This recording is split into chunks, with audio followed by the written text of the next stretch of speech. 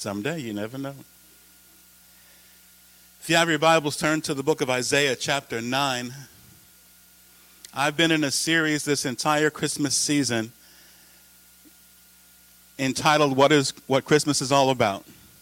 And today I conclude it with Christmas is all about wonder. Through the whole month of December, as I mentioned, we've shared a journey looking at the animated Christmas special. Thank you. I was having a difficult time seeing my notes. And if I can't see them, we could be here for hours. But we've been looking at this theme by looking at the animated Christmas special, A Charlie Brown Christmas, that first aired 58 years ago on December 9th, 1965. We've looked at the different characters that are in the show and seeing how they fit into how many see Christmas today. We've examined that each one, or how they just missed the true meaning of Christmas. We saw beloved Snoopy. For him, Christmas was about the decorations and the lights and being seen from orbit. For Sally, Charlie Brown's little sister, it was about her Christmas list. And as she said, it sounded kind of cute when a little girl says it. All she wants is what she has coming to her. All she wants is her fair share. Something you will allow to be heard from a child. It's a different thing when it's an adult saying it. And then we saw in Lucy how everything for her in Christmas centered on everything must be just right.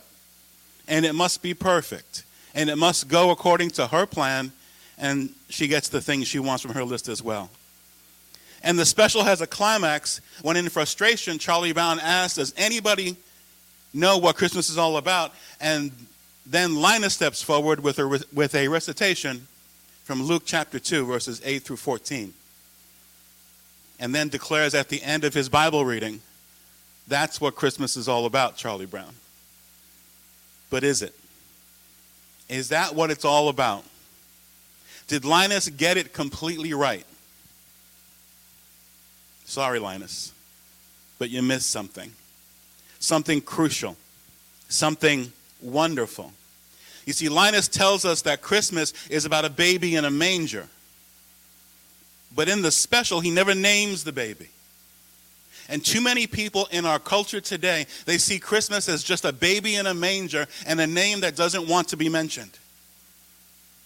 Nameless, or more accurately, avoided. Too many people see the nativity scene that happened on Christmas night as when the Christmas story began. But no, the Christmas story began a long time before that night in Bethlehem. In Matthew's account of the birth of Jesus, in Matthew chapter 1, verse 22, the entire scene happens in fulfillment of a prophecy about the coming Messiah. There were many Old Testament prophets who spoke about the coming one, many who proclaimed the day and the way he would come. But Matthew chose to quote specifically from the prophet Isaiah, Isaiah chapter 9, verse number 6. For unto us a child is born, unto us a son is given, and the government will be upon his shoulder, and his name will be called Wonderful, Counselor, Mighty God, Everlasting Father, Prince of Peace. And the first word that was used to describe the name of Jesus is where I'm going to camp out today. Wonderful. Think about that. The name of Jesus is wonderful. And yet in 2023, if we're honest, his name really isn't seen as wonderful. Do people marvel today at the name of the carpenter from Nazareth? More importantly, whether or not our culture or our society marvels at the name of Jesus, does the church today marvel at the name of Jesus? For so many, the name of Jesus is mundane. The name of Jesus is even mediocre. Or more importantly, or sadly, it's a swear word.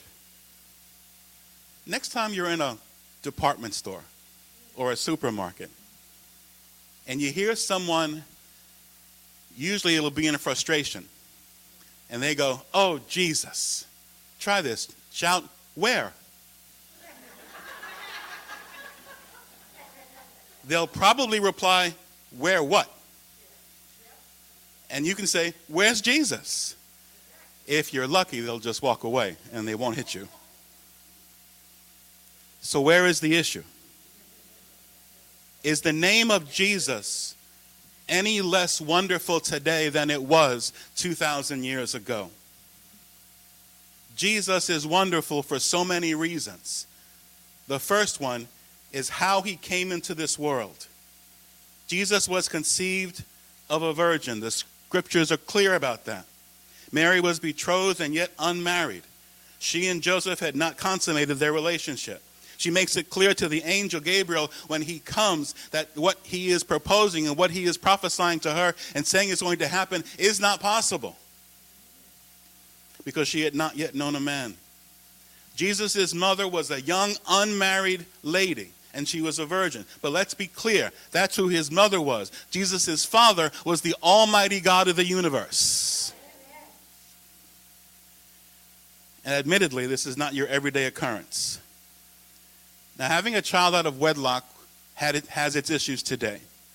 But let's be honest, it was a whole lot different 2,000 years ago. She was facing not only personal ridicule, but family ridicule and shame. And she was facing the rejection of an entire community and social structure. Then having to explain this to Joseph, who needed his own angel visitation for him to be able to get on board with the program. But back in Genesis chapter 3, verse number 15, Satan is told that the woman's offspring would defeat him one day. And that offspring, his name is Jesus. Now, it's interesting. He's told back in Genesis chapter 3 that it is the woman's offspring that would defeat him, not the offspring of a man and woman. It is clear it would come from a supernatural occurrence.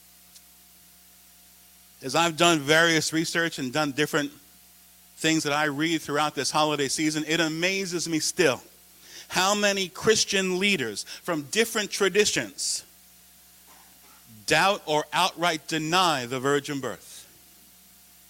They follow the teachings of Jesus, and they will proclaim that living the Christian life according to what the Bible teaches is the best way to live. But when it comes to the miracles, especially the virgin birth, they deny that it happened.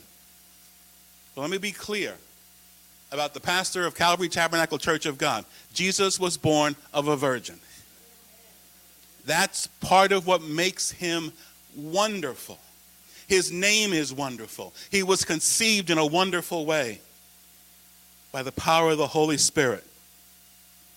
So the way he came into the world was wonderful. Also, Jesus' development was wonderful.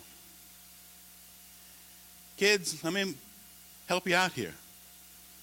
Jesus grew up. He did not appear on the scene as a fully grown person. If you are here and under the age of 33 years old, Jesus was once your age. He was a teenager one day. I would have loved to have seen that. He did not appear, but as a baby. So he can identify with every single season that we go through. Every emotion, every action, every temptation, every feeling. Jesus has been there. The master of the universe reduced himself to be like you and me. Mary changed him. Wouldn't surprise me if the baby Jesus caused a couple of sleepless nights. He was a teenager. He played with other children. I'm quite sure he scraped his knee. He may have then just kind of waved his hand and healed himself, but he still scraped it. The powerful, wonderful realization here is that Jesus didn't just come to die for us. He came to live as one of us, to show us how life can be lived, to show us that we can live a life of hope and that we can live a life of power.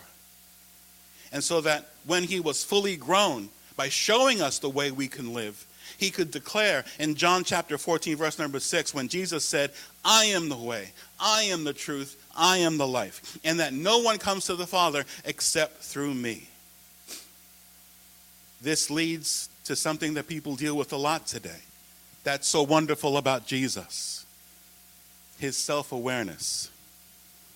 Jesus knew exactly who he was. There's no doubt in my mind. There's no doubt in his mind. He was not just a great teacher. He was that. He was not just a great moral example. He was that. He was not just a kind, loving, compassionate man. He was that. But I want to proclaim today he was also the King of Kings and Lord of Lords. And he has no hesitation in declaring that he is the way, he is the truth, and he is the life. He did not come to provide us with an option. He did not come to provide us with the best option. He came to earth to provide us with the only option. And that's what makes him wonderful. This leads to another area where he's wonderful, which should be a theme at Christmas time. But it often isn't. His forgiveness is wonderful. Aren't you glad Jesus forgives? You know, many of us know the Lord's Prayer, especially as it's portrayed in Matthew chapter 6, verses 9 through 13. But I want to go to verses 14 and 15 right now. After those words where he provides the Lord's Prayer. In Matthew 6, verses 14 and 15. For if you forgive men their trespasses, your heavenly Father will also forgive you. But if you do not forgive men their trespasses, neither will your Father forgive your trespasses. Forgiveness is a major part of who Jesus is. Therefore, forgiveness is a major part of the Christmas story. Jesus talked about forgiveness constantly. Whenever there were healing miracles, they were often linked to forgiveness. Some feel, and I understand the emotions, that being asked to forgive an unjust hurt or abuse is God asking way too much. It's here when they're talked about this, they seem to feel that God doesn't understand. But church, Jesus knows what it's like to be betrayed. He knows what it's like to be lied about. He knows what it's like to be abandoned. He knows what it's like to be deserted by those who were close to him. Jesus was beaten and whipped and nailed to a cross. And while on that cross, as people shouted and laughed at him, he said those words, Father, forgive them, for they don't know what they're doing. Forgiveness needs to be part of the Christmas story. If ever there's a time to lay aside the bitterness and the nonsense that so many people have in their hearts, it's at Christmas time. But I can't forgive what that person did to me. You're right. You can. But God's not asking you to forgive someone in your own strength. That's where a relationship with Jesus Christ comes in, and then he gives you and I the power to be able to do things that only with his help we can do. Jesus is wonderful. His forgiveness is wonderful. Think about that. He forgives you. He wipes the slate clean. Because of the power that he gives us to forgive and that power that he demonstrated on the cross, Jesus is also wonderful because of the salvation that he brings. Acts chapter 3, verse number 19 says, Repent therefore and be converted, that your sins may be blotted out, so that times of refreshing may come from the presence of the Lord. Now, I was tempted, but you can thank me later that I resisted temptation. I could camp out on the word refreshing for about another half hour. But it's a side note. Christmas should be a time of refreshing, not the hectic, exhausting thing we've made it in our culture. I'm going to leave that right there. The Christmas story is also about a baby who came to bring salvation to a lost world. What a wonderful promise that your sins and my sins will be blotted out. They'll be wiped away. In God's eyes, they no longer exist. Someone needs to say amen to that. Aren't you glad that no matter what it is, no matter where you've fallen, no matter what poor choice has come into your life, coming in Jesus, we can have our sins completely turned around.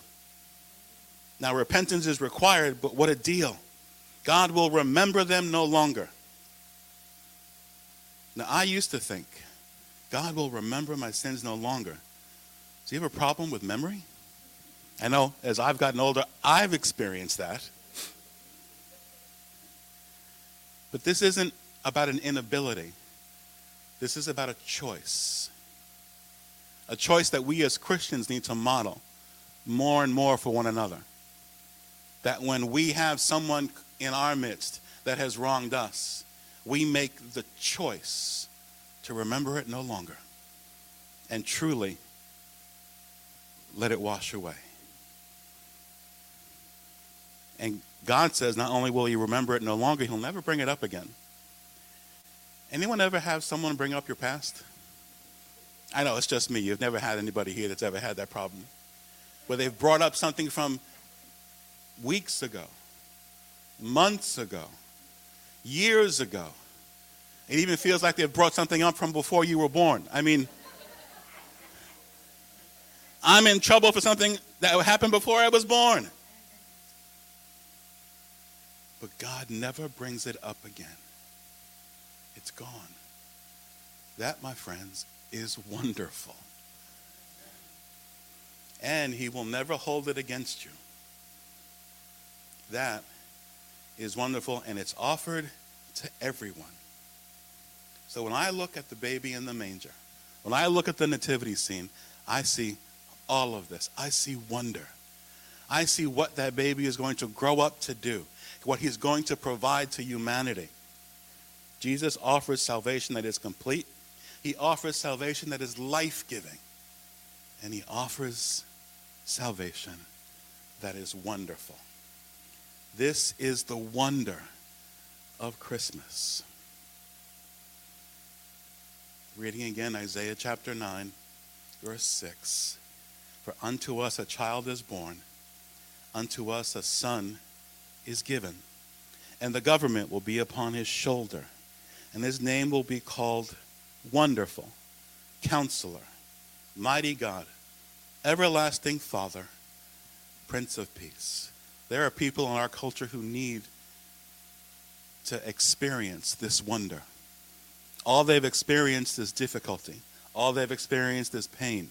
Much of it may be because of their own poor choices. In many cases, though, it may be the poor choices of others.